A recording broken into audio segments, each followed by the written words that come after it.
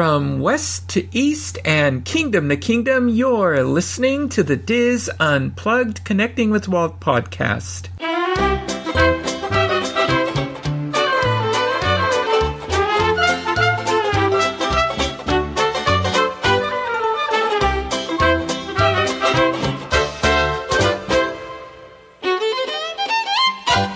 Connecting with Walt is brought to you by Dreams Unlimited Travel, experts at helping you plan the perfect Disney vacation. Visit them on the web at dreamsunlimitedtravel.com. Hello and welcome to episode 151 of the Diz Unplugged Connecting with Walt podcast. I am your host and Diz historian Michael Bowling, and I am joined by my co-host, producer, and good friend Craig Williams. Craig, how are you today? I'm doing great. How are you, Michael? Oh, I'm doing well.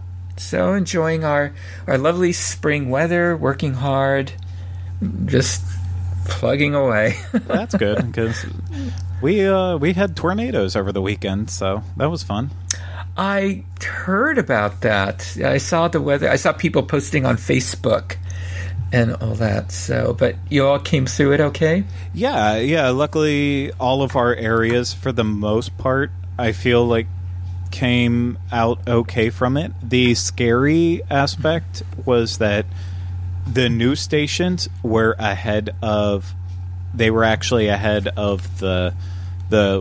app, like the weather apps out there and such. So for example, like I was glued to the news watching it because I know like Rhino doesn't have cable and he doesn't have any sort of additional TV app besides just like Netflix and Hulu and all of those apps. So I know like for weather stuff, he relies on Weather Channel and other things like that on his phone. And like I had to be the one to warn him, like, hey, they're literally tracking it to come right up through your neighborhood. And oh my gosh. It wasn't until it was probably like, I want to say it had to be like 2 minutes out that he finally got the text message. So when the news was saying, if you're in this area, you have between 5 and 10 minutes to get prepared, he still hadn't received a message about it. And so I'm like, I'm not trying to sit here and pat myself on the back for giving you the message, but that's what happened. And then it happened again to him later in the night where there was another one coming his way that I had to send him a message to give him a heads up on. But even then, like that was Kylie and I thought that we were out of the clear in our neighborhood. And so we turned on a movie. I want to say maybe Dumb and Dumber, just have a movie that we could laugh at in the background a little bit. And then we got the message going off on our phone about there being a tornado in our area, tornado warning. And so we threw on the local news real quick to see, and they were already at the point, the same thing, like, if you're in this area, you have minutes. In fact, like, there was some parts of it that had already gone past us, that went right over top of us and past us, that they should have warned us sooner about. And they didn't. So it was all over the place. And the last story from it too was even Pete. The one really big tornado that they ended up saying was an F1 tornado. That was a really close to his house. I'm not going to give away where his house was, but it was close enough that the path was going towards his house. And we were texting with another friend in a group message, and after the tornado warning activity that was in his area went over his house, then finally, like 20 minutes later, he's like, "Oh, I got the text message. I'm going into safety on it." And I'm just sitting there like, after it passed. After it passed, he didn't even get the message till after it passed. Crazy. And with that cell that moved up, there was a confirmed tornado. They were playing the video of it on the news. And he's like 30 minutes too late going into to a safe area from this. And I'm just like, oh my gosh, what a breakdown on news. It was it was a very nerve-wracking night. But then luckily by 9-10 o'clock, everything just in our area, it just all kind of vanished, and we never got any pop-up storms through the rest of the night. And yeah, we got off lucky, at least our team. I know some people had small damage done to their houses and stuff, but it's a sign that it doesn't need to be a hurricane in order to have damage. And even with hurricanes and tropical storms, it's not always necessarily the main heavy part of the storm and rain coming close to you. Sometimes it's those outer bands that are the ones that kick up tornadoes and stuff, and that's where a lot of the damage can come into play. So that was my weekend. Oh gosh, I have friends and relatives who they always would say to me and my parents, we don't know how you live in in California because of earthquakes, and these are folks that lived like in Tornado Alley in the Midwest, and stuff. And I would say to them, we get a serious earthquake once every 100 years or something, and you guys. Every year you can count on multiple tornadoes. So I don't know how you live with that. And they said, we get warnings so we can prepare. And well, apparently not this past weekend. And for them, it was the uncertainty of never knowing when the ground is going to move. And so Carol and I solved it by moving to an area that doesn't really have earthquakes. So anyway, but... So I don't know how y'all live with that. I'm in your boat, though. That's the thing. I would rather have the uncertainty of an earthquake. Granted, I think I've said it on the show before. I think I've gone through one earthquake that I know they reported was there, but I couldn't. I don't think I could feel it or anything, really. If I did, I'm just making it up in my head, probably. But I would rather have the uncertainty of an earthquake versus those stressful moments as you're just sitting and riding out this rough weather, not knowing if it's going to mean damage to your house, to windows, to anything, damage to yourselves, to pets, and then the electricity loss that almost inevitably comes after it. It's been really, really terrifying at times, and I'm still getting used to it because I've said the story before. Growing up in Pennsylvania, we didn't really have to worry about anything. I think we had 2 tornadoes my entire time there, and that was it. Besides really bad snow, that was kind of the worst of it. I moved down to Florida, and from 2010 to 2016, I didn't deal with a single thing. It was then once I bought my house in July 2016, then we've had some type of at least small activity every single year since then. And I'm still getting used to it, but the tornadoes, they scare me. That's something it's nerve-wracking to me, but that's probably from growing up watching Twister and movies like that. Cows flying through the air. Yeah. So anyway, but well, I'm glad that everybody is safe who rode those things out. So, on this show, we try to avoid getting into politics and social issues because that's not what this show's about. And it's a family show, and we know people of all ages listen to it. But so we commented briefly last week on some of the stuff that's going on, but. Over the weekend, I was looking for... I just wanted a fun film to watch, and for some reason I chose Zootopia. And as I'm watching it, I came to realize, it was very topical for what we're going through today. And maybe if folks want to introduce maybe some of what we're experiencing right now to young children... that film might be a good venue to do it through. And anyway, and it's a good film. I enjoy it. I don't think it should be built in the animal kingdom. That's a whole nother thing.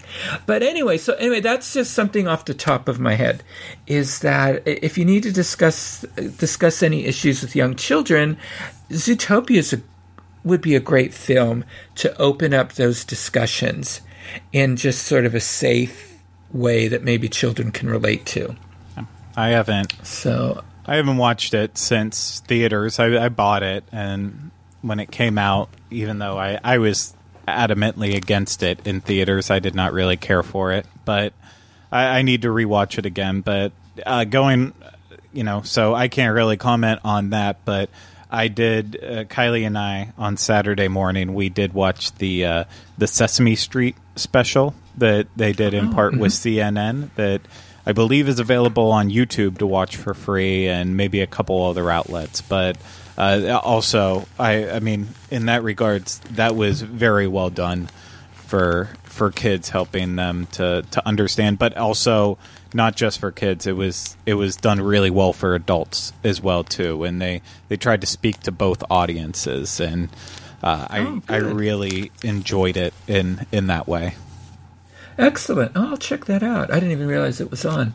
But I was working on the show Saturday morning, the show we're going to do today. Leave it to me to bring in anything Muppets and Sesame Street related. I know. I was going to I was going to say, of course, it's the Muppets, but, as long as they weren't dressed up and doing it from Liberty Square from a window, I'm fine with it.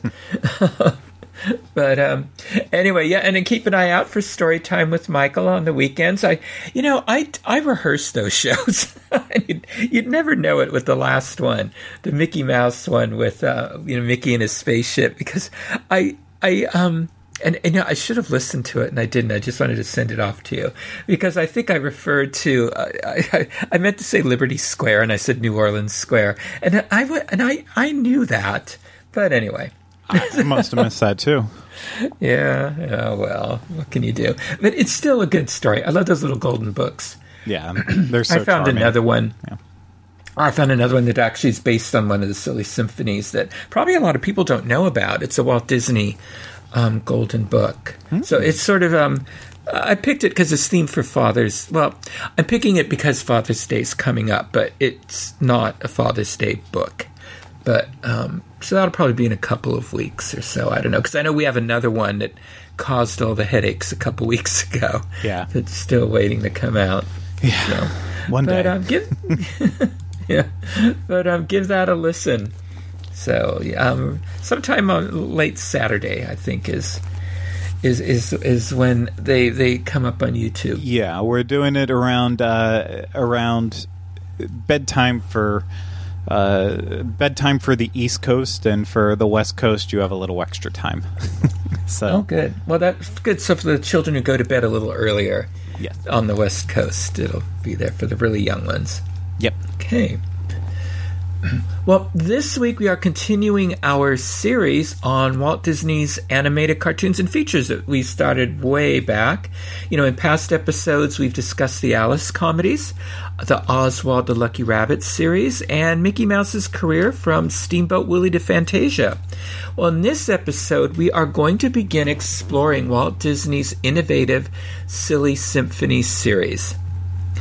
And by the mid-1930s, Mickey Mouse was the Walt Disney Studios superstar, and it was occasionally its spokesmouse. Many considered Mickey Mouse to be the alter ego of Walt Disney. Less than a year after Mickey's debut in Steamboat Willie, Walt Disney and his animators started to release a series of cartoon shorts that were more daring, quirkier, and surprising than anything seen in the Mickey Mouse cartoon shorts. It was because of the Silly Symphonies that critics described Walt Disney as a pioneer, an innovator, and a popular entertainer who was starting to turn animation into a serious art form. Although Mickey Mouse remains famous, only a handful of Silly Symphonies are remembered today. Most Disney fans know the Skeleton Dance and the Old Mill because they tend to be Halloween favorites. Most of us know the Three Little Pigs thanks to the song. A couple of the characters that came from the Silly Symphonies are well known, like Donald Duck, Pluto, and the Big Bad Wolf. Rivals and successors to the Silly Symphonies are still well known. I mean, who hasn't heard of Looney Tunes or Merry Melodies? Yet, in the 1930s, critics considered Silly Symphonies to be the Walt Disney Studios' most exciting work. British film historian Paul Rotha wrote, "To many writers at the moment, Disney cartoons are the most witty and satisfying productions of modern cinema." Disney's peers in the film industry recognized the brilliance of the Silly Symphonies as well. The Silly Symphonies won the Academy Award for cartoon shorts each year the awards were offered in the 1930s. Sometimes as many as 4 Disney cartoons were nominated each year, but the Mickey Mouse cartoon shorts never won an Oscar. The Silly Symphonies and Mickey Mouse shorts were the only American cartoons honored in the international film festivals during the 1930s. The Silly Symphonies received 7 Oscars, a number rivaled only by the Tom and Jerry cartoon short series. They were one of my favorites when I was a boy, Tom and Jerry.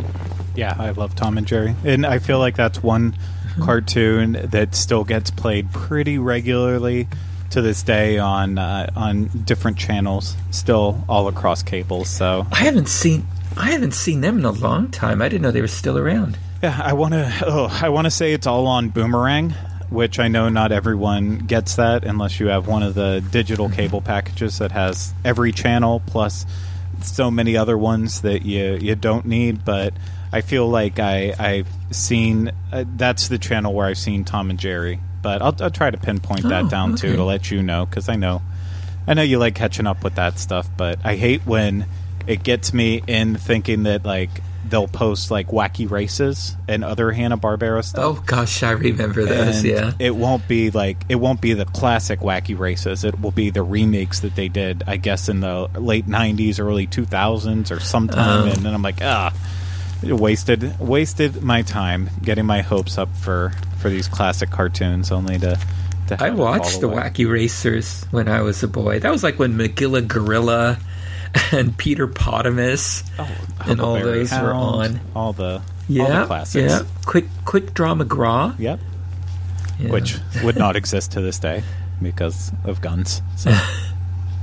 I know. Don't get me started on the HBO Max and Elmer Fudd. How can his chasing Bugs Bunny with a scythe be any less violent than a gun? Anyway, we're getting off topic. Yes. Hopefully Disney won't do anything to scrub the Silly Symphonies. Yes. Yeah. Anyway, from the beginning, the Silly Symphonies were the building blocks for Walt Disney's animated feature films. Walt first adapted fairy tales in the Silly Symphony series. Some of his greatest technical innovations were developed through the Silly Symphonies, such as his use of color, intricate musical synchronization, the multi-plane camera, in-depth perspectival backgrounds, and animation special effects. Walt usually assigned his best animators, directors, story people, songwriters, and composers to the Silly Symphonies. These would be the people that would go on to work on Snow White and the Seven Dwarfs, Pinocchio, Fantasia, Dumbo, and Bambi. Name your favorite vintage Walt Disney film. There isn't one scene in that film that wasn't worked on by a Silly Symphonies veteran. The idea for the Silly Symphonies originated with the music composer for the Walt Disney Studio, Carl Stalling.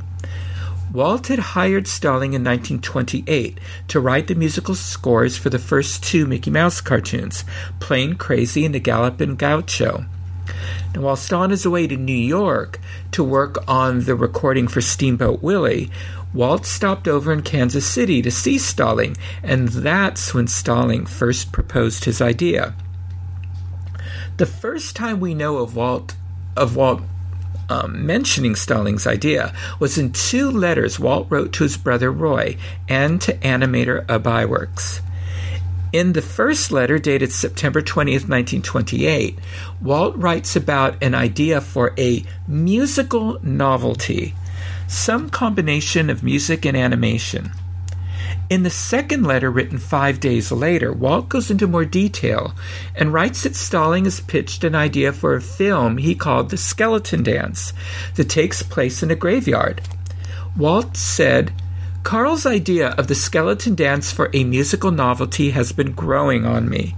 I think it has dandy possibilities." By the time Steamboat Willie debuted at the Colony Theater on November 18, 1928, Walt and Ub were already working with Stalling to create the skeleton dance, which amazes me. With everything going on, they were already well into the Silly Symphonies. So it makes one wonder, why was Walt so quick to move on to another type of cartoon series when Mickey Mouse had just been introduced to the public? Well, according to Disney historian J.B. Kaufman, he thinks that the Silly Symphonies freed Walt from the restrictions of a star personality.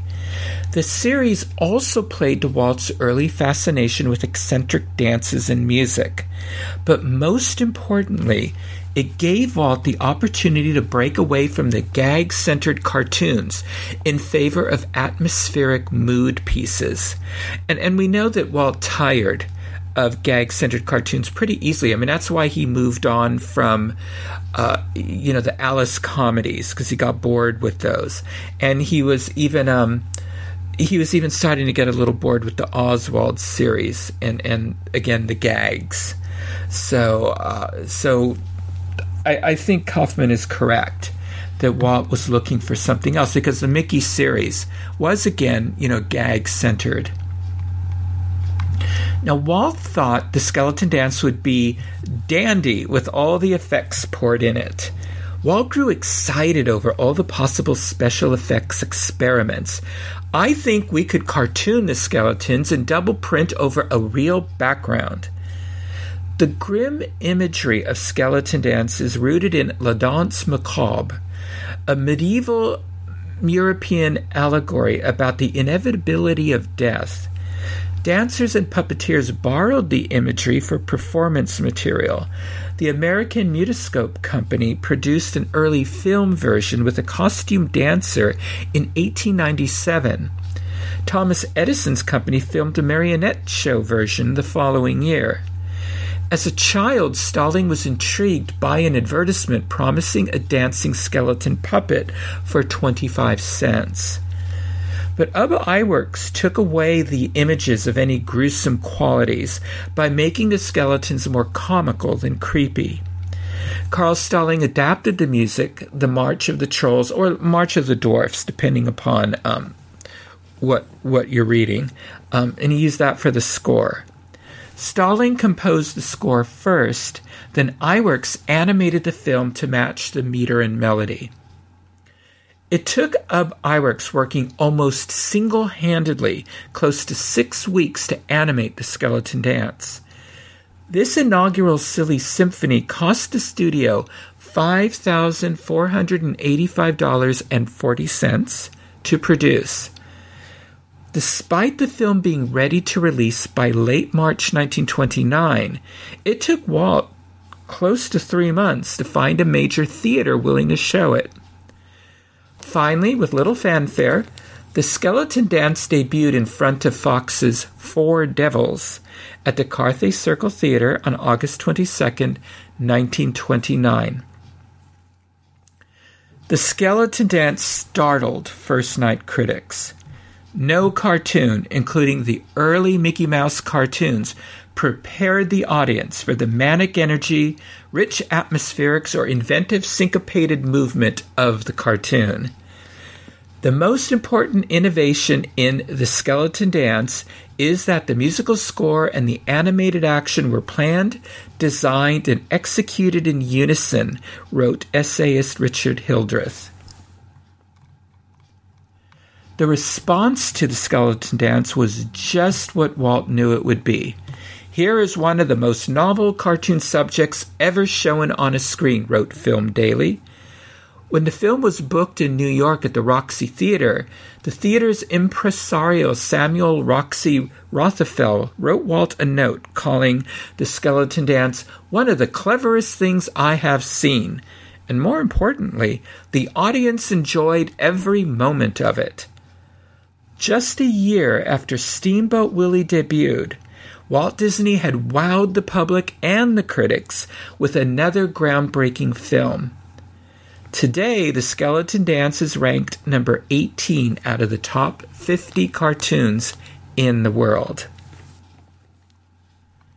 So, Craig, is the skeleton dance one of your favorites? of the Silly Symphonies? It's not one of my favorites per se, so I feel like that's being a little harsh because obviously it is a classic. So I don't want to make it seem less important than it is. But it's definitely it's primitive, but it's the beginning, so you don't expect it to be like some of the higher caliber productions they've made later on down the line. But I know that we brought up the fact that the skeleton dance goes hand in hand with Halloween, or actually I think we talked about that before we started recording. But it's to me it's one of those silly symphonies that I have to watch during the Halloween period. I mean, I try to watch every single Halloween period. I try to watch the Disney's Halloween Treat, a bad copy of it on YouTube, and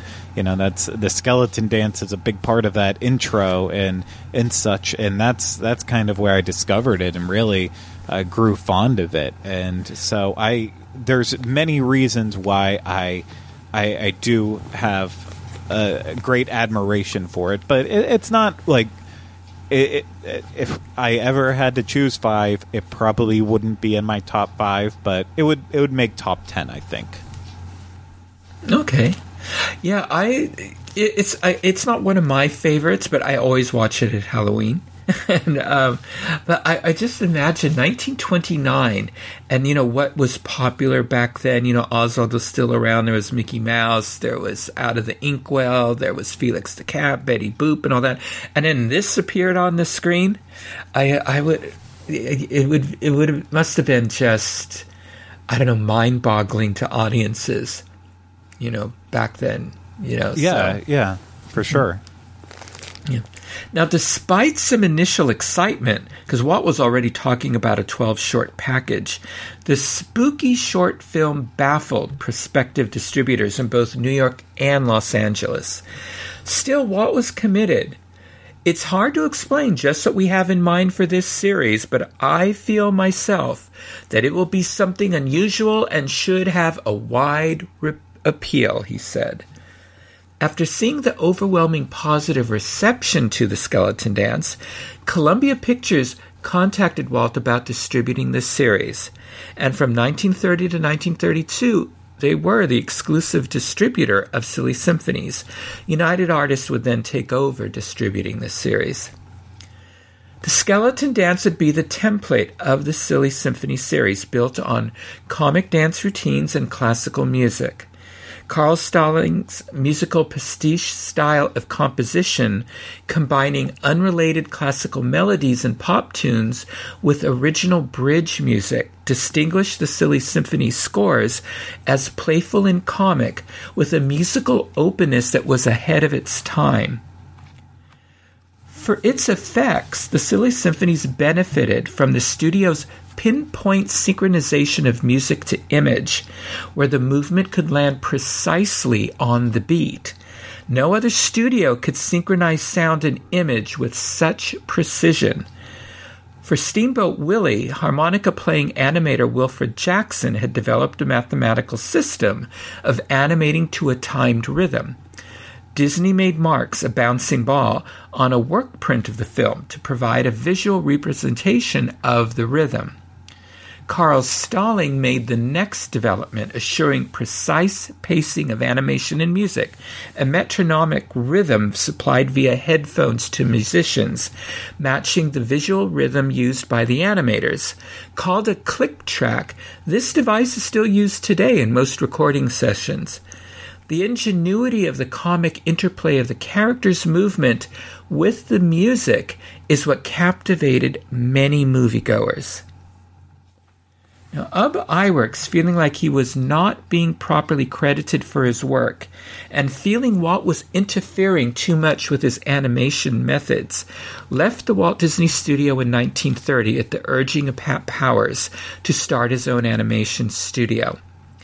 Best known for his Flip the Frog cartoons, Iwerks Studios only lasted 6 years. In 1937, he produced a quartet of Looney Tunes for Warner Brothers, and eventually in 1940, Ub patched things up with Walt and returned to the Walt Disney Studio, where he worked on creating visual effects for films and the theme parks. Music director and driving force behind the Silly Symphonies concept, Carl Stalling, left the Walt Disney Studios at the same time because he did not care for Walt's leadership style and was unsure of the future of the studio. He first composed scores for Iwerks Studios and then for Leon Schlesinger at Warner Brothers, where his innovative musical scores accompanied their version of cartoon shorts Merry Melodies, including his music for another Warner Brothers classic, Looney Tunes.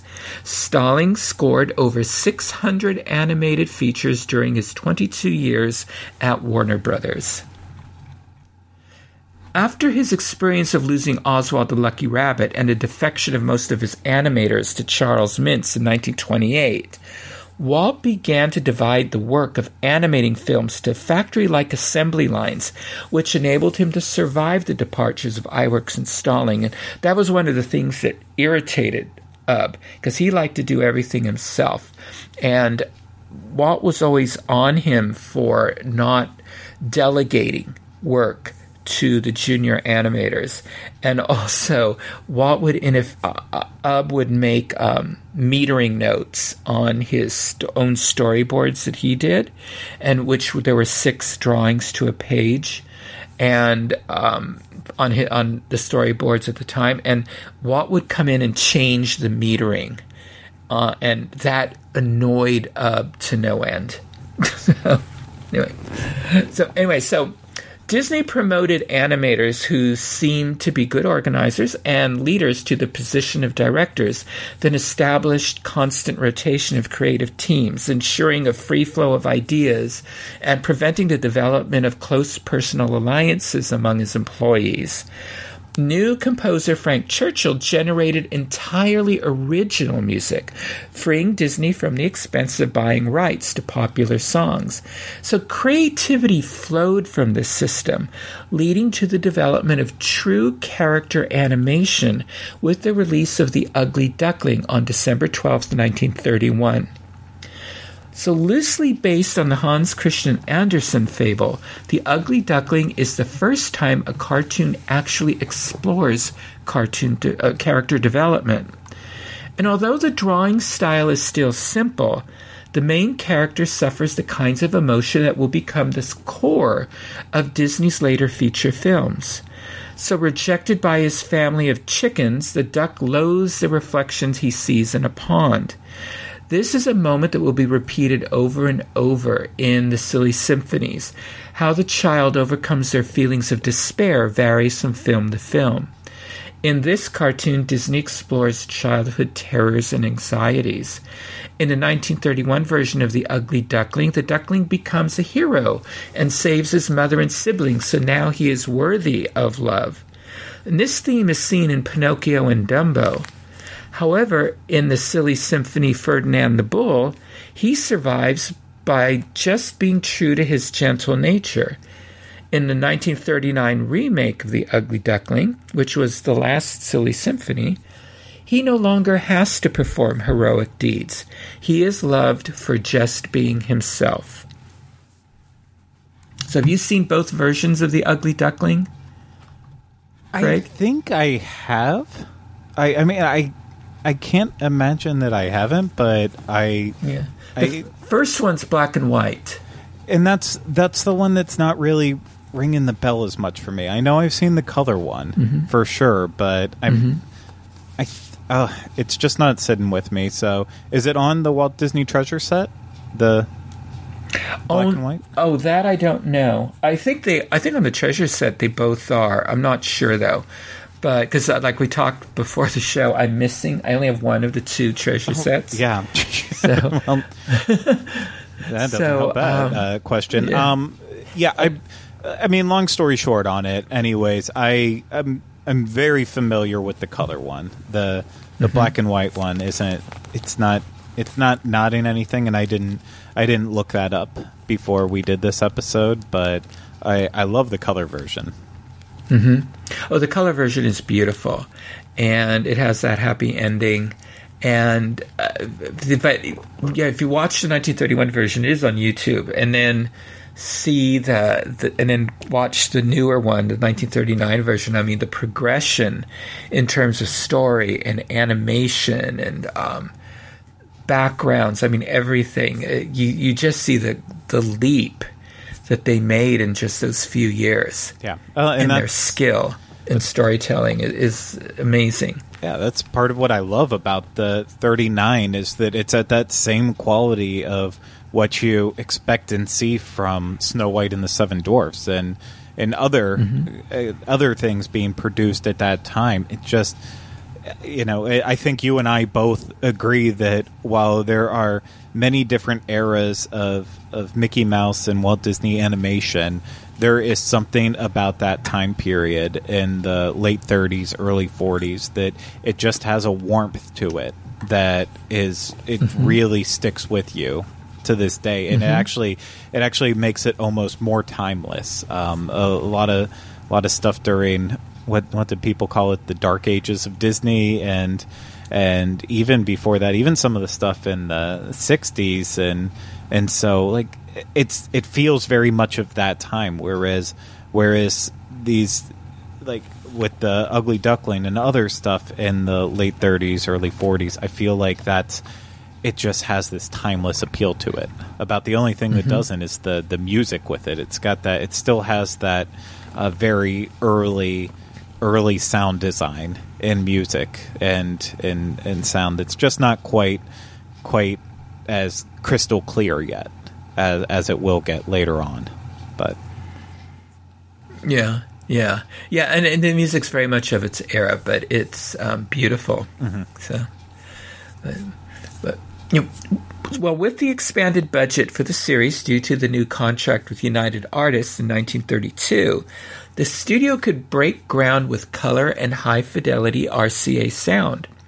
Flowers and Trees in 1932 challenged not only Walt Disney's fellow animators, but filmmakers in general, by making the first successful use of the controversial and expensive 3-strip Technicolor process.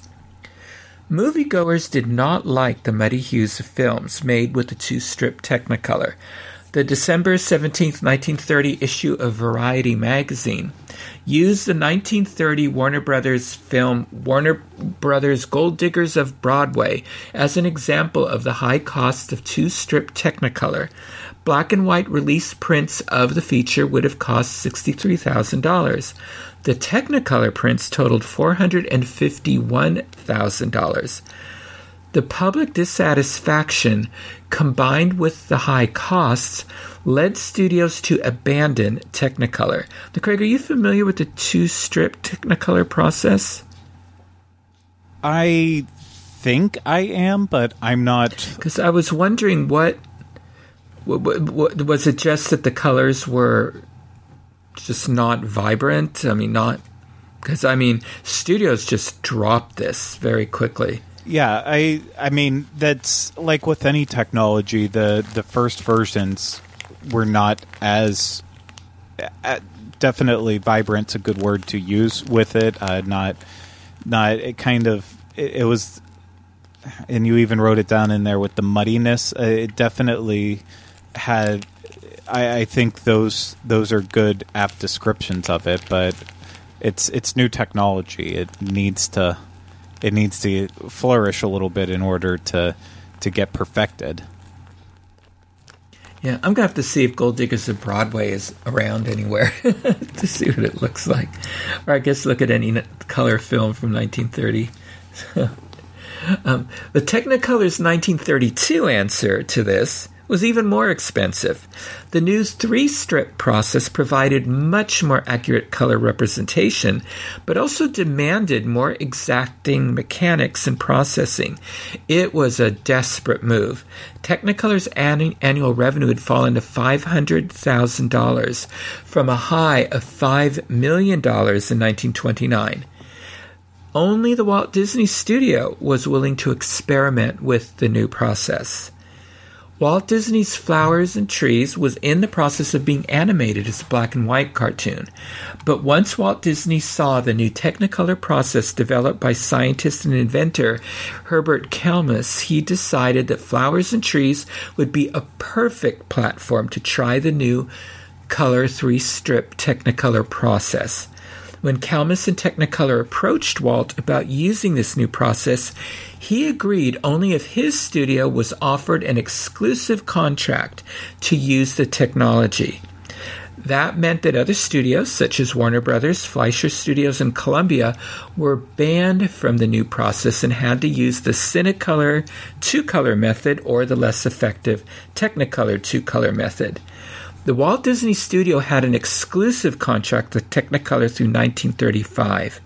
But one source I read stated that due to pressure from other major animation studios, the contract was changed to 1 year, but I couldn't find anything to back this up. And I couldn't imagine Walt and Roy capitulating, to this. So I don't know. I don't know if that's true or not. Yeah. Before we go further, I did look up real quick. I looked up the Gold Diggers of Broadway, and visually from that, what I guess the best way to describe it is that look is it's heavy on like sepia tone, so kind of that tan look that you'd almost see in a lot of Western films, kind of that normal element. So like in terms of colors that pop, like reds come off kind of as oranges, greens kind of show through, but really it's very like, I don't want to just say brown because that's not, there's distinct colors coming through, but muddying is kind of the best term to say it. It's like it was cleaned off, but it just didn't quite get all the way clean. Oh, okay. How interesting. Yeah, I'm going to look that up after the show. So thank you. You're welcome. So Walt had the partially completed Flower and Trees cartoon footage abandoned, much to the displeasure of his brother Roy and wife Lillian, and reshot in the new color format. Walt Disney, who was the first cartoon producer to have his staff take art lessons, added color theory to the curriculum. The Disney-developed color palette became the model that Technicolor used in designing films for the next 4 decades. Flowers and Trees was met with amazement at its July 15, 1932 openings at Grauman's Theater in Los Angeles.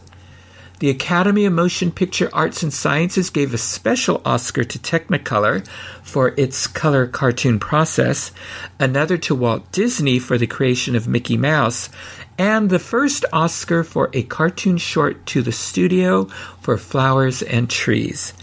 A Disney film won that category for the next 7 years. After the success of Flowers and Trees, all subsequent Silly Symphonies were released using the new process. This helped the series because, unlike the popular Mickey Mouse shorts, the Symphonies produced disappointing returns. But the first Technicolor animated short was not Flowers and Trees. Ironically, it was a short cartoon by Ub Iwerks. His first character, Flip the Frog, made his debut in the short Fiddlesticks. It was the first cartoon released in the 2-color Technicolor process and to use synchronized sound, making it the first color sound cartoon ever produced. Phyllis Fiddlesticks was released on August 16, 1930, 2 years ahead of Flowers and Trees. But Flowers and Trees' distinction is that it was the first 3-strip Technicolor process. So Ub Iwerks is not remembered in history for the first color cartoon. Oh, we'll remember him on the show. Oh, yes, absolutely. Despite being a success with critics, Flowers and Trees initially lost money. Color, Walt knew, was not going to be enough. He also needed a good story. And not just a good story based on the common cartoon gags popular in his Mickey Mouse series. He needed a story with strong characters. Walt Disney's wife Lillian and her sister Hazel Sewell, head of the studio's inking and painting department, and again, just want to point out that this is 1932, and there is a woman head of a major department in a film studio. Disney was the only one to do that for years and years and years, to have women heading departments, so in the film industry. So I want to give him his kudos there.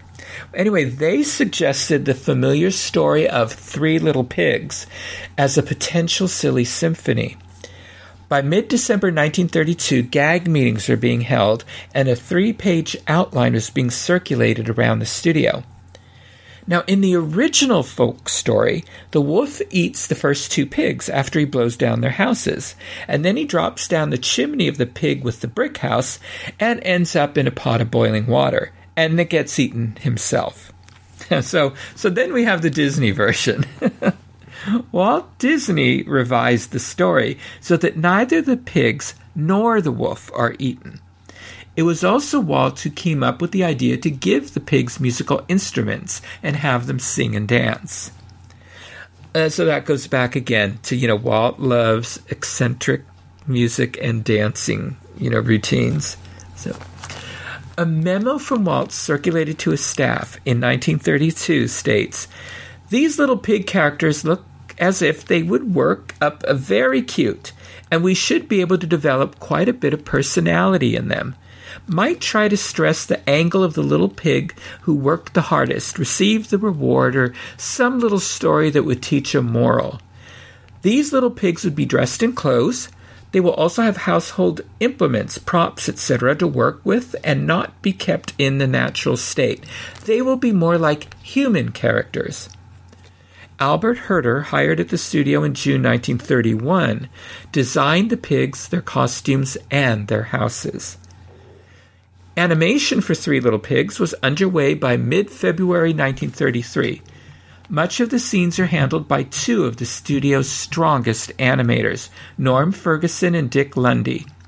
Newer advanced artists, Fred Moore and Art Babbitt, animated much of the remainder. Jack King animates a few brief sequences of the practical pig sitting at his piano. For this cartoon, these animators are cast by character. Lundy and Moore are assigned sequences of the pigs, while Ferguson and Babbitt animated scenes of the big bad wolf. Moore animates a small number of scenes with the wolf as well. Now, Freddie Moore developed a new animation technique of the characters' bodies as they followed through with their actions. Squash and stretch, as it became known, meant the volume and curved forms of the pigs' bodies remained consistent as they altered shape by the force of pulling and pushing. Moore's introductory scenes as the fifer, fiddle, and practical pig demonstrates these new methods of flexibility in character animation. This impressed his fellow colleagues and Walt Disney himself. It proved so influential that other animation studios implemented squash and stretch, rendering rubber hose animation almost archaic. And some studios stuck with rubber hose animation. A Byworks studio stuck with rubber hose animation. In the outline for Three Little Pigs, Walt suggested the film could be an operetta, with singing and rhyming dialogue. This, along with the musical score by composer Frank Churchill, integrated successfully with the action, and the score is underscored with Churchill's original song, Who's Afraid of the Big Bad Wolf, which is never played fully intact throughout the cartoon. It is often fragmented or interrupted by the narrative. A publicity release at the time told the story of how, as a child, Frank Churchill had been given 3 piglets by his mother to look after, and he played them tunes on his harmonica. But a real-life Big Bad Wolf came down from the hills one day and eliminated one of the pigs. I have no idea if that's true or not. Carl Stalling, by this time, had returned to the studio as a freelance arranger and pianist, and Stalling can be heard when the practical pig plays a mocking dramatic piano sequence after each of the wolf's failed attempts to blow down his brick house.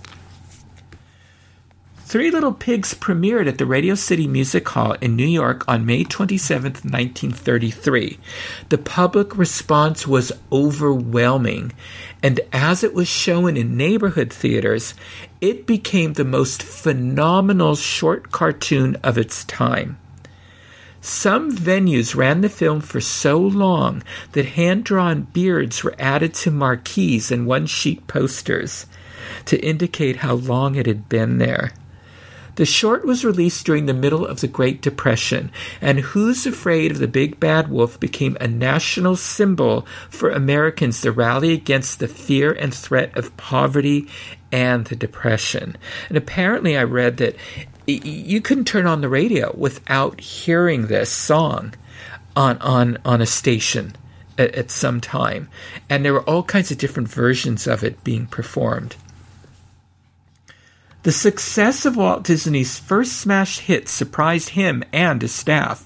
People rushed to music stores to purchase sheet music of this song, but none had been prepared. Walt sent his musicians to the theater to copy the words and music from the screen to fill the demand for the sheet music. The popularity of the Three Little Pigs generated a huge amount of merchandising, which included storybooks, stationery, playing cards, figurines, soap, watches, Christmas tree lights, sand buckets, sprinkling cans, and countless toys. It became the first film to return a higher gross in merchandising royalties than its box office receipts. And I read in one source that it brought in as much revenue as a full-length animated cartoon would later on. Wow. Yeah, that's amazing. And this is during the Depression. Yeah, that's incredible. Yeah. Now, there were requests from theater owners for more cartoons featuring pigs, and these requests were supported by Roy Disney, who convinced Walt it would be good for the business. Walt later regretted bowing to pressure and producing 3 more cartoons featuring the characters the Big Bad Wolf, 3 Little Wolves, and the Practical Pig. They turned out not to be as memorable as the original, and it prompted Walt to utter his famous statement, "You can't top pigs with pigs." It meant that instead of sequels and repeats, that the studio would devote itself to always finding something new. Well, times they do change, don't they? Just a little bit. Yeah. So when theater owners demanded Disney shorts featuring Dopey from Snow White, Walt didn't even consider those requests, remembering what happened with the pigs. One sequence in the cartoon, which showed the Big Bad Wolf dressed as a Jewish peddler, was cut from the film after its release and was reanimated so the wolf would be a fuller brush man, although one with a Yiddish accent. A nose, glasses, and beard disguise also remained. More changes were made by using the Fuller Brushman footage and redubbing the wolf's voice so that he does not sound stereotypically Jewish. When the film was released on home video, the scene was further edited. The Fuller Brushman line, "I'm the Fuller Brushman, I'm giving a free sample," was changed to, "I'm the Fuller Brushman, I'm working my way through college for this and all subsequent home video releases." And that's the version you will see on Disney+. I'm surprised they didn't change "I'm the Fuller Brushman," because are there still Fuller Brush door-to-door salespeople these days? I don't think I've seen any. No. I can't say I have, but it's maybe I don't pay attention enough. I know they were around when I was a boy, because you got to know your Fuller Brushman. He came around a few times a year, and they didn't just sell brushes; they sold all kinds of stuff. My mother bought shoe polish from him, and window cleaner, and I think furniture polish, as well as brushes. They made good brushes. But that's what I was going to ask. Yeah. I didn't even was it even brushes that they sold? I mean, you would think so because it's the name, but I guess they branched out as time went on. And I guess it's also a Red Skeleton movie from 1948, The Fuller Brushman. Yeah, it is. Yeah. It is, yeah. Red Skelton, yeah, did that. But, yeah, they were everywhere when I was a boy. But you had a lot of door-to-door salespeople in those days. So, tributes to this silly symphony can be seen in Disney theme parks and film. Miniatures of the pigs' homes can be seen in the Storybook Land Canal Boats attraction at Disneyland.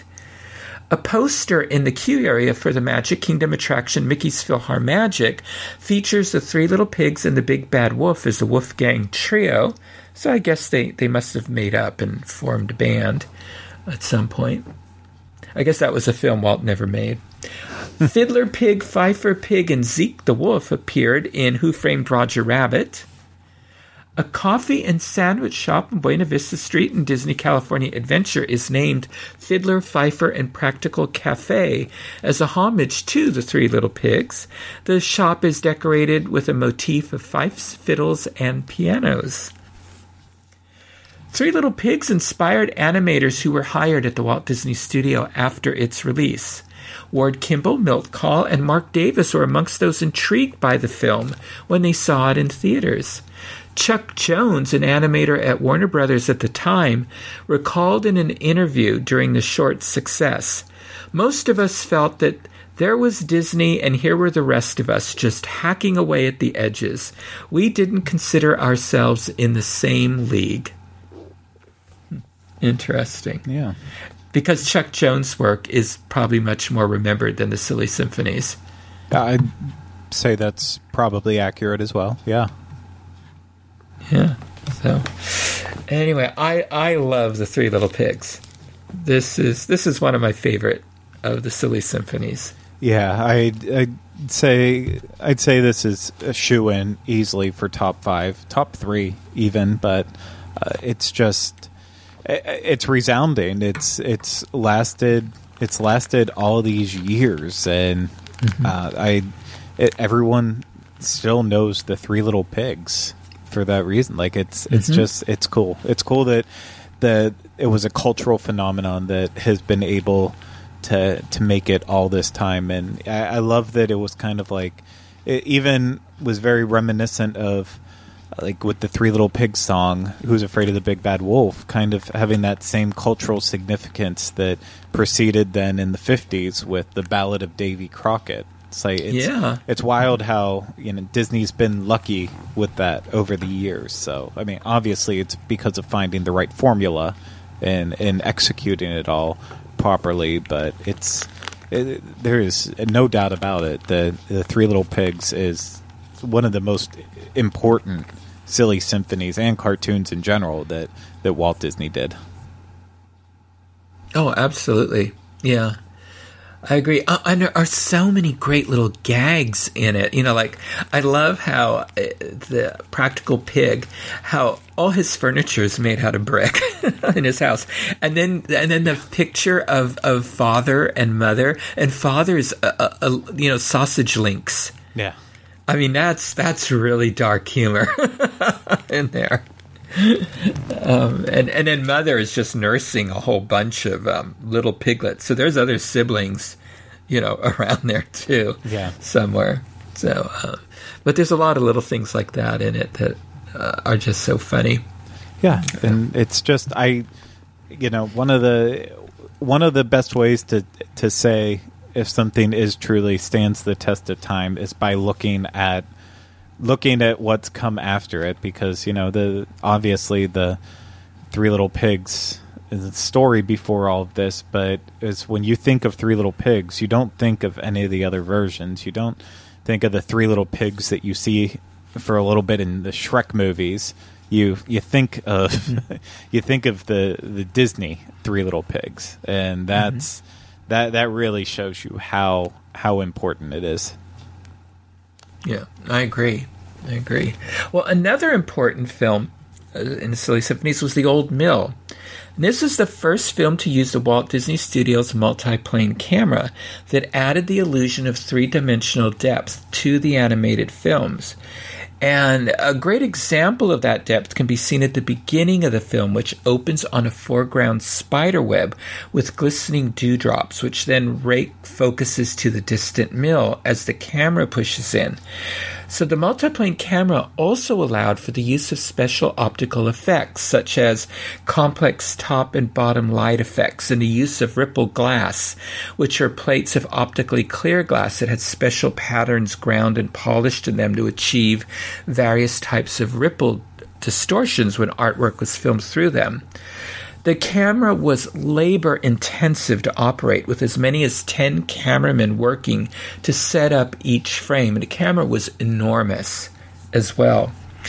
UB Iwerks had invented a series of switches that had each operator had to flip once they took care of their task on each frame before the cameraman could expose that frame of film. And in the early years of the studio, the multiplane camera was being operated 24 hours a day with 3 shifts of camera operators. And the multiplane camera was used for over 50 years on Disney animated feature films, from Snow White and the Seven Dwarfs to The Little Mermaid. And it was replaced by digital technology with the computer animation production system known as CAPS. And that, I think, was used in The Rescuers Down Under, I think, was one of the first times it was really used. Yeah, to its full potential, correct. Mm-hmm. Yeah, so that's amazing. It was very expensive to use as well, and you can see one at the Walt Disney Family Museum. We've talked about that before, where it extends for several floors of the museum, and then there's one at the archives, at the Walt Disney Studio, and then there's one at Disneyland Paris as well. Where was the one at Disneyland Paris? I don't know. I think, but I've always read that, and I never came across it when I was there. But I assumed it was over at the studio. Yeah, I mean, things were very weird while I was there because it was set up for the Fan Days event, and I know they were using the animation building that they did like presentations and such in. I know that was. It could have been in there, and it was just in an area that wasn't getting utilized. But yeah, I've only seen the one in the archives, which is, I think, probably, well, no, because a lot of people get up to San Francisco to see the museum, so I shouldn't say that. But I know the people who have been lucky enough to go on tours and such, they've seen the one in the archives, and it's just an impressive piece of machinery. It is. It's amazing. I think my favorite scene with the use of multiplane camera is the opening scene of Geppetto's village in Pinocchio, where you start at the roof, and the bells, the steeple, the bell is ringing, and you just sort of travel over the roofs. You see the birds and all that, and you go through this little alleyway, and then you focus in on Geppetto's workshop. And it's amazing. It is. That's got to be one of the longest shots they did with it too. I know they've done some long ones, but that's a prime example for one of the greatest ones. Yeah, I agree. Now the Old Mill was released on November 5th, 1937, and it's a visually stunning story about an old mill in the surrounding countryside, which is a home for all kinds of wildlife, including birds, mice, bats, frogs, and an owl.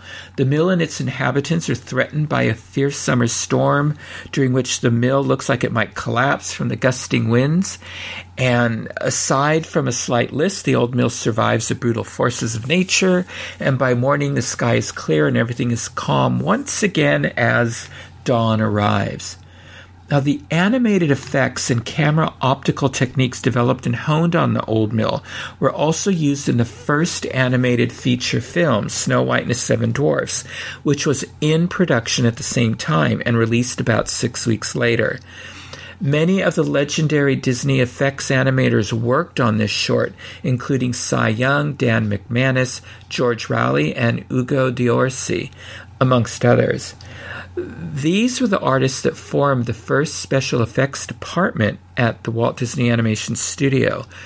Prior to a formal special effects department, the character animators did much of their own effects animation when needed and was inconsistent from artist to artist. This specialized group of effects animators were able to bring a visual standardization to elevate quality by contributing their talents to some of the most memorable moments in the studio's early animated feature films. Now, the special effects enhanced by the stunning backgrounds that were painted for the short, many of which were created by Disney artist Claude Coates. So The Old Mill was more than any animated film up to that point, a true background film. It was those beautiful scenic paintings that captivated the audience, creating a tone and mood that outweighs the animation more than anything else. It was, according to Coates in an interview, I think it kind of opened a door for some scenes to be appreciated for just their scenic value, especially through Snow White, and that same idea went into Pinocchio too. The music for The Old Mill was written by Lee Harline, who is best known for composing the song When You Wish Upon a Star from Pinocchio. Harline's music for The Old Mill serves as a supporting character to the film visuals, creating a complete story that sets the early mood as the setting is established, then builds tension in unison to the approaching storm. The use of musical instruments as sound effects to complement the animation was a common practice and can be heard in scenes like the cattails hitting a dilapidated fence, complemented by xylophone notes, and some reeds breaking and wobbling in the winds to flute and piccolos. There is a perfect cohesiveness between the musical arrangement and the visuals.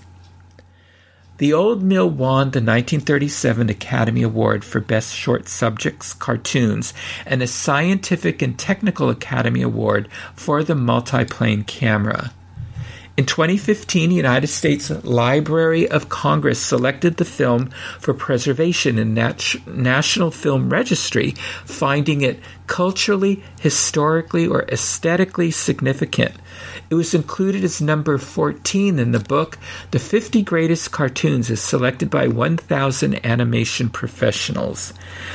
I love The Old Mill. This is one of my favorites. When I just want to watch something beautiful, I'll turn on The Old Mill and watch that. Yeah, it's I would say this is definitely up there with my top favorite silly symphonies. This is one, again, I already mentioned the Disney Halloween Treat. This is one of the segments that was on that. So I have this weird relationship with The Old Mill in that way, because there's a sort of spookiness to it as things really ramp up and the weather starts getting bad. That really does kind of it gets to me. It makes me kind of scared even to this day. I think probably because of those memories of flashing back to when I was a kid and watching it and getting kind of terrified by it, even though it's not inherently scary. There's just, maybe I am afraid of storms after the entire intro and me talking about tornadoes too. But I definitely, I just, it's just beautiful. Again, going off what I said with The Ugly Duckling, in this time period, animation was just at its best, and I think this just one is well done. It's fast paced, it's exciting, but then when it knows when to slow down at the beginning and the end. It really does bring a calming sense over you as well too. It's just it's interesting all around. It is. Well, maybe I think they associate it with Halloween too, because there are a lot of bats in it flying around.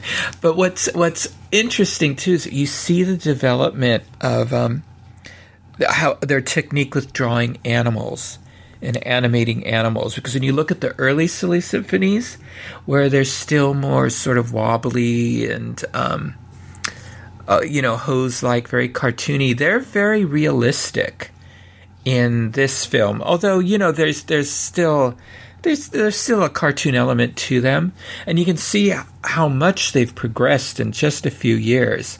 You know, those art classes Walt had them sitting through really paid off. And of course, this is a lead in to, you know, they'll be working on Bambi, and where, you know, very realistic animals, you know, in that. So. Oh yeah, no, I think that's part of what I do love about it. It is the realism of the animals. So anytime you can nail a realistic animal that doesn't come off to be cartoonish, it adds a believability to the entire sense of it. And no, even though some of the animals go through cartoon antics, you know, the owl just can never catch a break for the most part with it. But the water. It still is believable. You still feel like these are real animals put in this situation. Just really well done. Yeah, and those two doves, they just ride out the storm. They never move. Yeah. It's so amazing. Anyway, well, now, the three mills from the short were seen in miniature on the Storybook Land Canal Boats attraction at Disneyland, but on December 20th, 2014, they were replaced by buildings from Disney's 2013 musical film Frozen, so they were replaced by Arendelle. But the miniature windmills were put in storage by Walt Disney Imagineering, so I'm hoping, like, when they removed Toad Hall to put in Agrabah, I'm hoping, and then they found a new place for Toad Hall, I'm hoping that they will find a place for the old mills someday in that attraction. Tom Sawyer Island at the Magic Kingdom at Walt Disney World features a homage to the old mill in the Harper's Mill walkthrough. I don't know if it's still there, because I didn't go on Tom Sawyer Island last time I was there, but there was an animatronic owl in the rafters and a bird's nest in a broken cog of the mill wheel. It's been there the past couple times I've gone, but it's probably been about a year to 2 years since I've been over on Tom Sawyer Island. So it seems like one of those changes that it doesn't impact in any way. So if the owl was broken, then maybe they would remove it for that. But otherwise, I can't see them ever removing it. It's not really getting in the way of anything. Yeah, I hope not. I hope they leave it there for the historic reference and see how many people really do figure out why it's there, and the bird nest. Now, the old mill was a snack bar and Ferris wheel type attraction at Fantasyland at Disneyland Paris, but the Ferris wheel closed in 2000. That's too bad. That's a clever homage to the old mill. Yeah. Now, between 1929 and 1939, Walt Disney produced 75 Silly Symphonies. The Silly Symphonies inspired comic strips, comic books, children's books, and records. 7 films won the Academy Award for Best Animated Short Film, and creatively, the task of creating these shorts proved invaluable for Walt Disney. Due to time constraints, Walt had to delegate responsibilities to other animators and directors and trust that they could execute his vision for these shorts.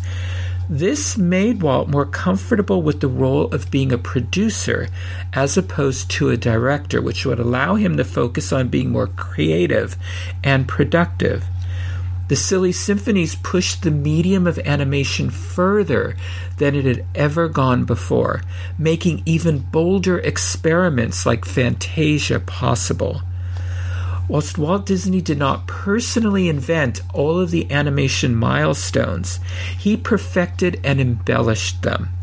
One of Walt's greatest talents that contributed to the success of his studio is that he seemed to know what would work and what the public would like.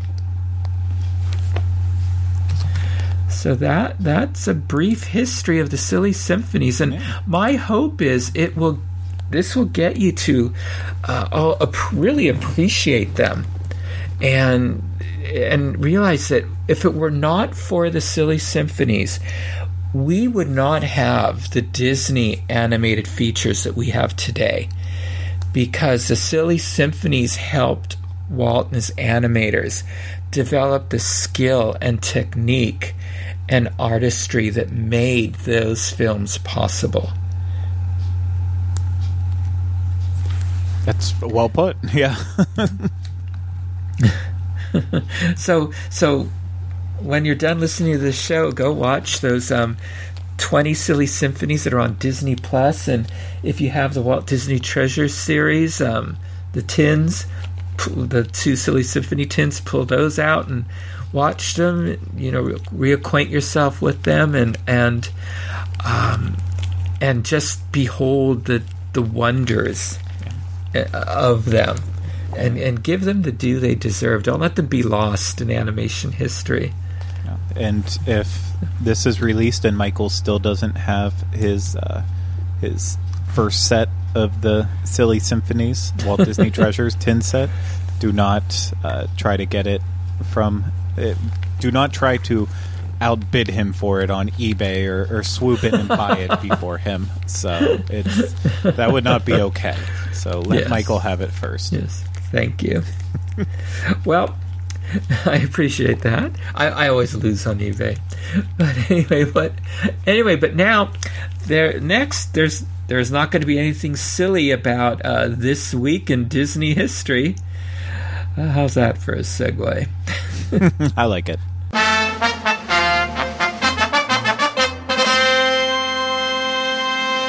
Okay, Craig, here we are for the week of June 14th, and this week there was a lot to choose from. Some weeks I just scrape.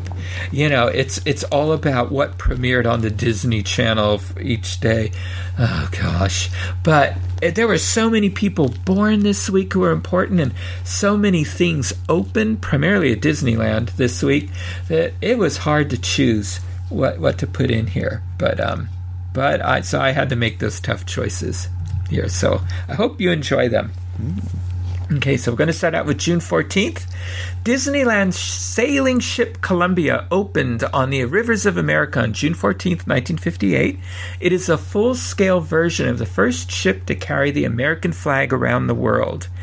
Disney shipbuilders couldn't find plans for the original Columbia, so they relied heavily on the plans of a famous ship that had similar dimensions. What was the name of this famous ship? Okay, I'm going to have to talk this one out crazily for a second because I do know this. I know this trivia, and I know we've talked about it on this show before, so I'm going to get there. I know it's the Mutiny of the Bounty ship, right? That's correct. It's the HMS Bounty. There we go. Of the Mutiny on fame. Yeah, Captain Bligh's ship had similar dimensions. Yeah, so it has cost $300,000 to build. Boy, that's just a drop in the bucket today. So, Fowler's Harbor, named after Admiral Joseph Fowler, who helped build Disneyland, is also officially opened on this day to dock the new ship. A dedication ceremony takes place with Admiral Fowler and Walt Disney. I love the Columbia. So before we had Fantasmic, I would like to sail on the Columbia during the day and then the Mark Twain at night, because they would light up the rivers of America at night beautifully. But a lot of times they had Dixieland musicians on the Mark Twain at night, so you could listen to Dixieland jazz as you went around rivers of America. It was great. Anyway, but now we have Fantasmic, so those days are done. And it's Fantasmic. All right. It is. Okay, June 15th at Disneyland. Yeah, and both of those ships are in Fantasmic, too, which is even cooler. Okay. June 15th at Disneyland, Don DeFore's Silver Banjo Barbecue Restaurant in Frontierland opened on June 15th, 1957.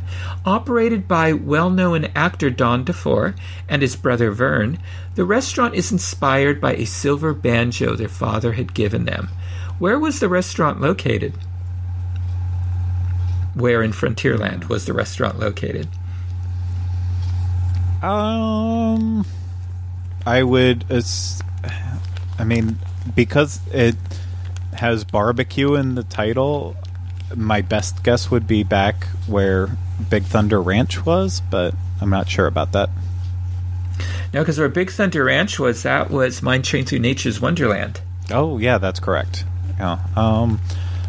Then I would say it was somewhere else in Frontierland. It was. You're correct. Any guesses where? It's still there. The building is still there. It's just we know it by something else today. Okay, well, so it wouldn't be the Golden Horseshoe, and it wouldn't be anything once you get over into New Orleans Square. So it kind of has to be, like the. Why am I even blanking on the name of it? Because I keep wanting to call it Liberty Inn, and I know it's not, because that's what we have. River Belle Terrace? River Belle Terrace, yeah. Right. At one time, River Belle Terrace was actually 2 restaurants, and it was Aunt Jemima's restaurant, where you could meet Aunt Jemima. Right. And then right next to Aunt Jemima's was Don DeFore's Silver Banjo Barbecue Restaurant. And the Silver Banjo is the only concession in Disneyland with the name of a real living person. Although at this time, Art Linkletter owns the Kodak concession in Disneyland. His name is not visible anywhere. That was his payment for hosting the shows and all that kind of stuff. Doing everything he did for Walt for Disneyland was he asked for the Kodak concession, and Walt gave it to him. That's awesome. So, yeah, I'm sure Art Linkletter really he did well with that concession. I can only imagine. Yeah. Okay, June 16th. A 3D film began its 2-year run in Disneyland's Tomorrowland on June 16, 1984. It was the first 3D movie created by Walt Disney Imagineering for a Disney theme park. It first opened in Epcot in 1982. What was the name of this film? I believe this was Magic Journeys. Mm-hmm. Yeah, it's featuring the song Making Memories by the Sherman Brothers. The 70mm Magic Journeys looks at the world through the eyes of a child. The eyes of a child who maybe took some cough medicine with a lot of codeine in it, because that was a really loopy film. So, I liked it, though. Yeah, we got to watch Magic Journeys before the one. Were you at? Yeah, you were at that the Destination D that year, correct? Mm-hmm. Yeah, that's cool. Yeah, cool little movie. Yeah, it was. It's a funny little movie, but I remember this was during the time when they were updating Epcot, and the Disney executives are sort of balking at the cost of updating these pavilions and the Future World pavilions and all that. And Marty Sklar said we can save money by opening some of these pavilions and also at opening some of these attractions at Disneyland. You know, when they were building Epcot and all that stuff. So that's why we got like Wonders of China in Tomorrowland, in Tomorrowland. And they changed our Lincoln to have the Great Moments of Mr. Lincoln to have the Two Brothers segment from American Journeys and and stuff like that. They were desperate to do stuff. Although the Two Brothers works, I think in the Lincoln. A lot of people probably think it was there all along. It makes me laugh so much. But are you aware of a podcast called Podcast The Ride that a bunch of comedians in Los Angeles? I'm sorry, you broke up just a bit. Oh, sorry. No. Have you heard of Podcast The Ride? No. It's another podcast that it's comedians in California that they are all huge Disney fans, not really into like sites and boards and stuff like the level that we're on, but they appreciate going and their groups, and they do a lot of funny content with that stuff, completely different from what we do. So it's probably not an accurate thing to just jump over there because I mentioned on this. It's completely different, but I I don't listen to everything they do, but I follow them still on Twitter, and I listen as I see like funny stuff that they post. And just in the past week, they posted this hilarious little video meme on Twitter where it was talking about how the Main Street Electrical Parade would be adding the Two Brothers float as part of it. And they did like someone did it for them, or they did it. It's like a little animation of the Main Street Electrical Parade, the drum, but instead it's got the light up version of the Two Brothers. And then they again had someone do it, or they did it themselves. They took the Baroque hoedown score and they inserted a synth version of Two Brothers in the middle to fit it right along, and it made me laugh so much because it actually worked out. It worked perfectly, but I'm sorry to derail us on that joke. It just, as soon as you brought up Two Brothers, it made me giggle. So they tacked from I think from the ending that we have. What is it? Is it American? What's the ending song that we have now in Lincoln? And it, Golden Dreams. Golden Dreams. Yeah, they added that to it. That came over from Epcot. So yeah, they did all kinds of stuff. Anyway, so hopefully that reduced the cost enough for Epcot. So okay. June 17th, what beloved classic debuted at Disneyland for the first time on June 17th, 1972?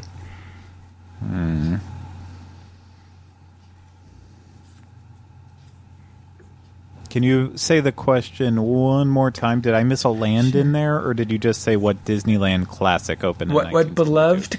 What beloved classic debuted at Disneyland for the first time on June 17th, 1972? Okay, so no land in there. So, I think I'm going to take a guess on it, but I think it was something that I just referenced, potentially. And was it Main Street Electrical Parade?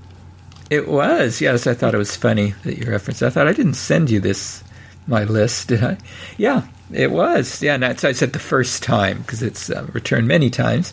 The floats at that time included the Blue Fairy, Casey Jr. Circus Train, Alice in Wonderland, a Chinese Dragon, Dumbo's Circus, Cinderella's Ball, It's a Small World, and the American Finale. So I remember that version. It's a Small World was mainly flats. They pushed, and then that were lit up, and then the dolls on pedestals. Some of the dolls that they also, cast members also pushed. So they were on wheels. Yeah. Okay, and June 18th, Disney's 37th animated feature was generally released in the United States on June 18th, 1999. What is the name of this film? 99, Tarzan. Yep, that's why I put it in there, because I know you don't like it. We talked about this a couple weeks ago. We did. Yeah, based on the classic story Tarzan of the Apes by Edgar Rice Burroughs. It is directed by Chris Buck and Kevin Lima. The soundtrack features 5 songs by Phil Collins, who will later win both an Academy Award and a Grammy Award. To create this sweeping 3D backgrounds, the production team has developed a 3D painting and rendering technique known as deep canvas. This technique allows artists to produce CGI background that looks like a traditional painting. For this advancement, the Academy of Motion Picture Arts and Sciences will later award the creators of Deep Canvas a Technical Achievement Award in 2003. So, Craig, look at all the awards and accolades this film got. How could you not like it? I don't believe you. Did you? I didn't think you mentioned anything like important, like the Academy Award for Best Picture or anything. So it's no. So I mean, what? So Phil Collins won an Academy Award and a Grammy for it. Anyone can win a Grammy. That's like the easiest award to win. And, what else was out in 1999 that could have even won an Academy Award for the music? So I think some of those awards were just a given. Anyway, all right. I like it. I don't mind it too much. So anyway, okay.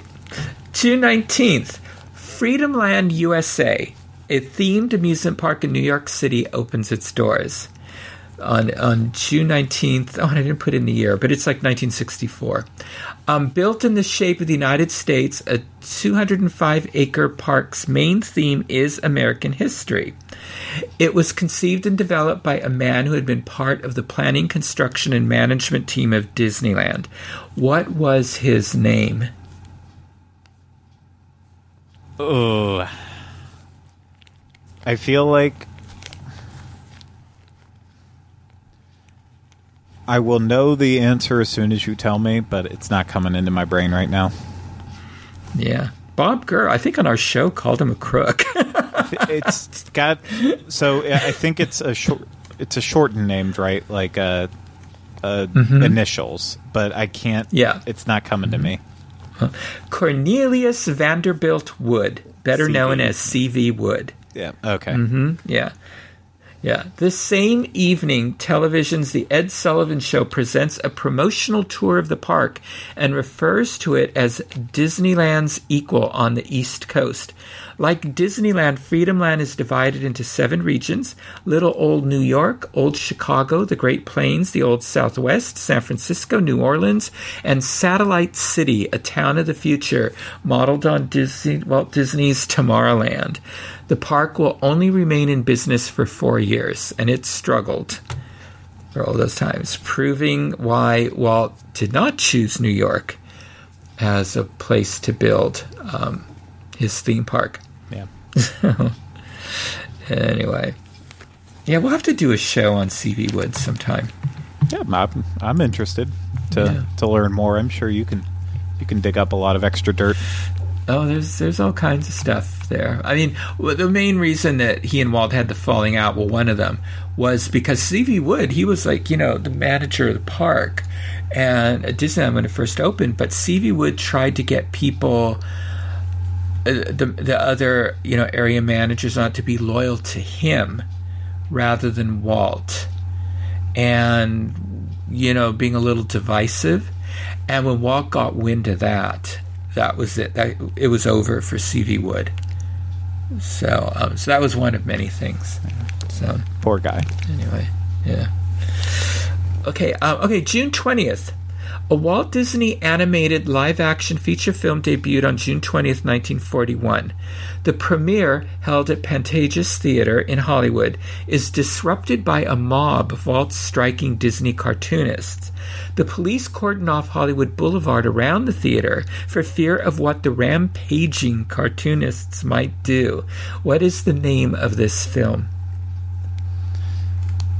That would be Reluctant Dragon. That's right. Caesar, I had to put in one of your favorite ones in here after having one of your least favorites. Yeah, and this, of course, is starring comedian Robert Benchley.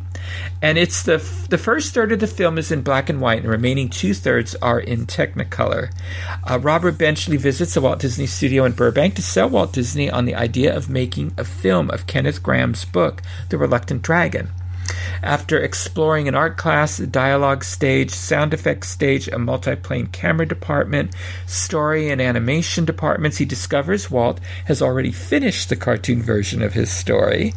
This is the first Walt Disney animated feature to incorporate extensive live-action footage and the only theatrical release to feature Walt himself. This is a terrific film. If you really want to go behind the scenes at the Walt Disney Studios in its day, this is a great one to watch and see how an animated film was made at the time. You meet a whole lot of the 9 Old Men in this film too. So this is one to have in your collection. Honestly, it's the part that I can do without is the animated section with the Reluctant Dragon. I mean, it's still entertaining and good, but it's one of those things that at the time it was made for the reasons it was for the promotion and such, but I don't think that Walt or anyone would have predicted that sitting here now in 2020 that back in the 1940s, if they could have filmed an even longer in-depth look in and around the studio in that heyday and then continue updating that over the years, I don't think they would ever be like, they would probably never say like, oh, people people want that. People don't want that at all. And there's a group of us out here who would clamor to have that kind of content and more of it. Yeah. And well, that was part of Walt's motivation, because he was getting so many letters and requests for tours of the studio, and they just couldn't do it. They weren't set up for it. So that was his way of sort of answering those requests, was through this film. That's clever. So, okay. Yeah. I can see that from it then. Yeah. Yeah. So, and that was, his motivation for Mickey Mouse Park, because, he originally it was going to incorporate a little tour of the studio, like a little train tour and all that. But of course that grew and grew and grew, the idea for that, until it became Disneyland. So yeah, this was his way of just saying, you want to see how to make a cartoon, here's the way we do it, and it would in a humorous way, yeah. and then to promote the Reluctant Dragon. It's they could have just done even more and left the Reluctant Dragon on the cutting room floor. So I'll go back and wait for the director's cut. Yeah, the part that I could have done, I wasn't really all that interested in Robert Benchley's home life. So, that sets up the entire story, though. I know it does. It does. The beginning and the end. It's not needed. No. So anyway, well, Craig, you did very well this week. Oh, thank you.